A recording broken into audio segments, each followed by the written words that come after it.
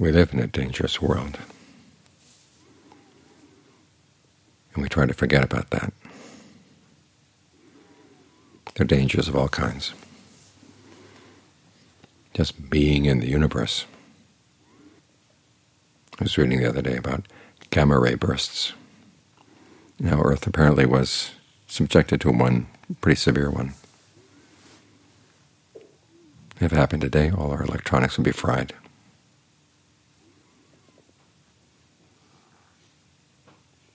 And if it came from some stars that were nearby, Earth would be fried. And there are asteroids, all kinds of stuff. So just being on Earth, we're in a dangerous place. Living in human society is even more dangerous. The things that people can do to us to harm us physically, that's one thing. But the things they can do to harm us mentally and emotionally, that's a lot worse. And the worst things they can do would be to get us to do unskillful things. And our mind is so susceptible to other influences outside that we need protection. This is one of the ways in which the Buddha, the Dharma, and the Sangha give us refuge. They give us standards to stand against those of the world. Where the world says that wealth is the best thing there is, power is the best thing there is, beauty, fame. The Buddha says, no, those things will change on you. And to get those things, you can often end up doing some really unskillful things. It will have a long impact on you. The Buddha has you think about that long term. Remember the question that lies at the beginning of wisdom and discernment: what when I do it will lead to my long-term harm and suffering? What when I do it will lead to my long-term welfare and happiness? When the Buddha says long-term, he means really long. Our unskillful actions can have an impact not only in this lifetime but on to future ones. And it's good to keep that perspective in mind. That protects us. The Buddha talks about teachers providing protection for their students. That's one of the duties of a teacher. And this is the kind of protection the Buddha gives us, ways of thinking, ways of looking at the world,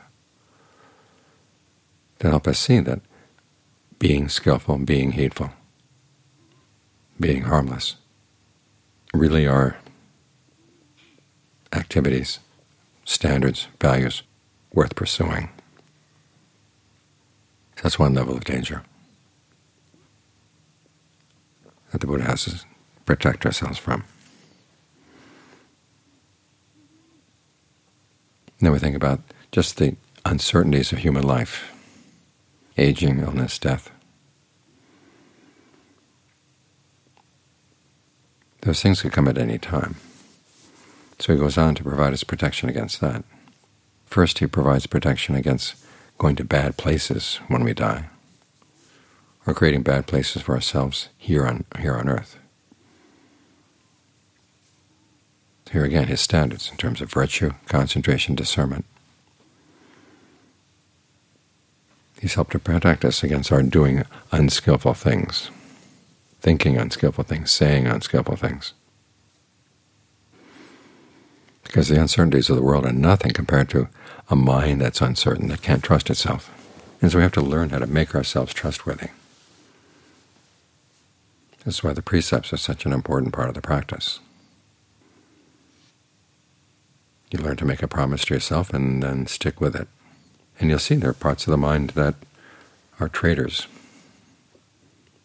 They don't want long-term. They want short-term. They want happiness right now. And if the path were simply one of holding by the precepts, it wouldn't last long. So we need concentration.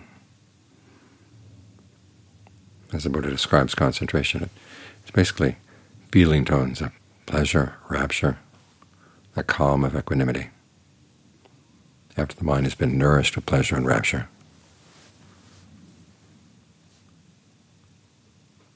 It's a way of feeding us, feeding the mind. So it's not so hungry for quick fixes. That way it can learn to trust itself more.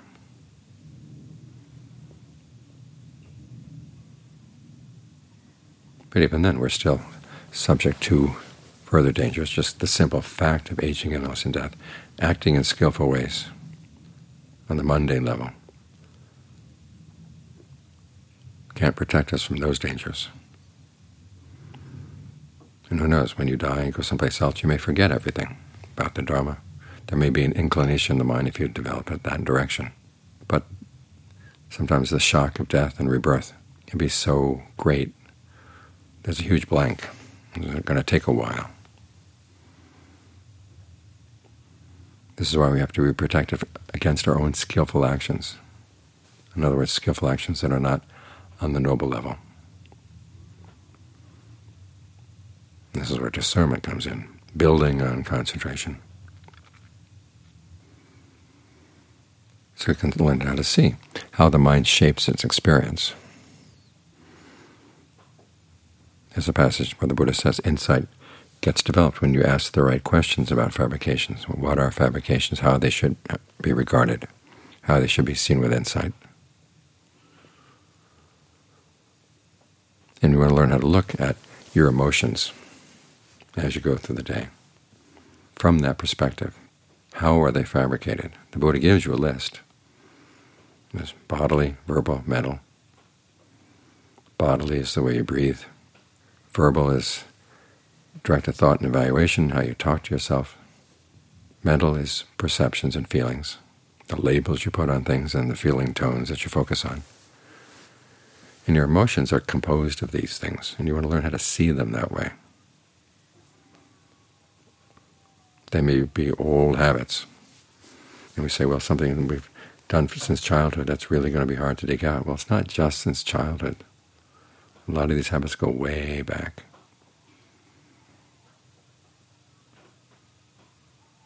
There's a belief among Ajaan Lee's students that he was King Ashoka reborn. When I learned that, I was able to obtain a biography of Ashoka that had some of Ashoka's edicts translated in the back. So I translated them into Thai. I read one of them to Ajaan Fuang, where Ashoka is talking to his government workers and saying, if you want to please me by how quickly you know what I want, you should know what I want before I do. Then Ajaan Fuang's comment was, 2,000 years it didn't change. Sometimes our habits go way back, but that's no reason to think that they're too strong to dig up, too strong to change. And John Suwat has a nice image. He says, you go into a cave. Imagine the caves of Lascaux that for thousands of years had remained closed. And somebody goes in with a light. And the darkness in the cave can't say, well, we've been dark all this long, you have no right to chase us away. Once the light comes in, the darkness has to go. So you want to bring some light to your emotions. This is how you can undo those habits. Even the skillful habits are composed of these things. But first you want to get good at undoing your unskillful emotions, because these are the things that make you untrustworthy. Talk about the world being uncertain. If you can't trust yourself to always do the skillful thing, always do the thing right in line with the precepts, you're really in a precarious place, much more precarious than the earth, subject to gamma ray bursts. Your mind has defilement bursts, and they're happening all the time.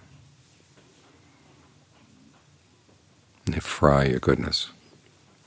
So you have to learn how to take them apart. To what extent does the way you breathe around them aggravate them? To what extent does the way you talk to yourself around them aggravate them? And one of the number one things you've got to learn is the voice in the mind that says, well, this is old, this is deeply entrenched, I can't deal with it, I can't fight it. That's the defilement's first line of defense.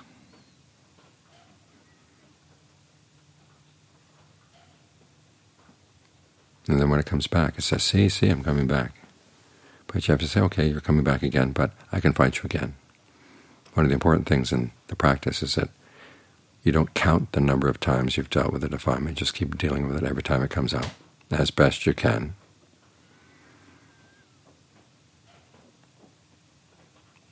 And finally be able to have an insight to see why it is that it has its appeal. For a lot of us, the really unskillful emotions hide their appeal. We're embarrassed about it. And they like to keep it hidden. They know that if it came to light that you liked a particular unskillful emotion for some pretty bad reasons, but they were compelling, they had their allure, you'd be embarrassed, and the defilement would be weakened. So the defilement tries to keep these things hidden. And here we're not here to play along with them. We're here to figure out, well, why do they have that power? Why do we play along?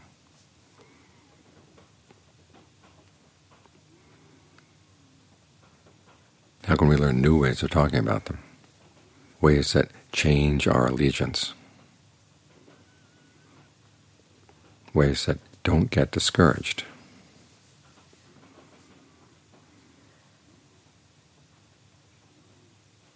And of course, there are the perceptions we have around them. Say there's anger, ill will. We have to look at the perceptions we have about the object of our anger and ill will. We have to look at the perceptions we have about the anger and ill will itself.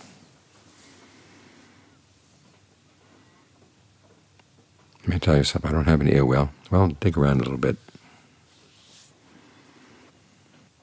Or with anger, all too often we say, well, our anger is justified. And you can give all kinds of reasons for why the people or the institutions that you're angry about really are bad. But you have to realize, okay, the fact that they're bad may be true, but the fact of your anger is something optional. And if you want to deal with a problem, you can't deal with it through anger. This is another misperception we have. We think that's because of our anger that we have the motivation to deal with problems. But if you're going to deal with them effectively, you can't do it with anger.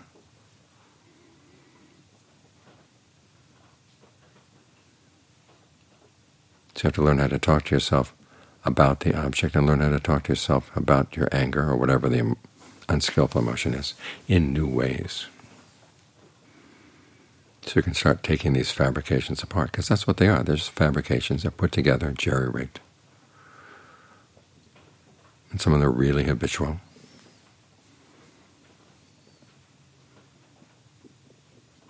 But again, just because they're habit doesn't mean that they need to maintain their power.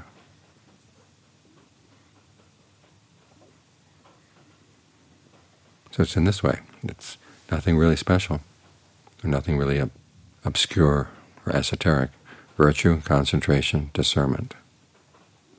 These are the things that provide you with refuge. They may be unable to protect you from gamma ray bursts or asteroids, but they can protect you from doing unskillful things. And they can protect you even from the dangers of skillful things if you really follow them well. You get to the karma that brings an end to karma. Because the only really safe, secure place is Nibbana. That's why the Buddha listed safety, security, the secure, harbor, refuge as epithets for Nibbana.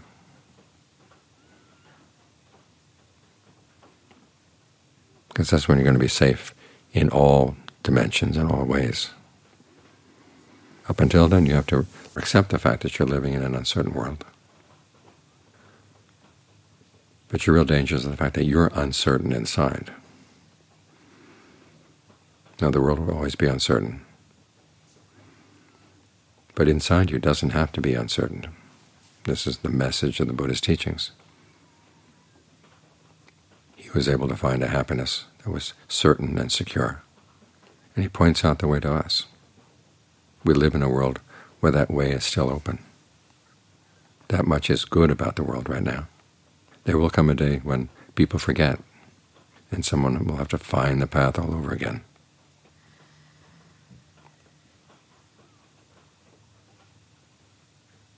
So take advantage of the fact that the world does offer this right now.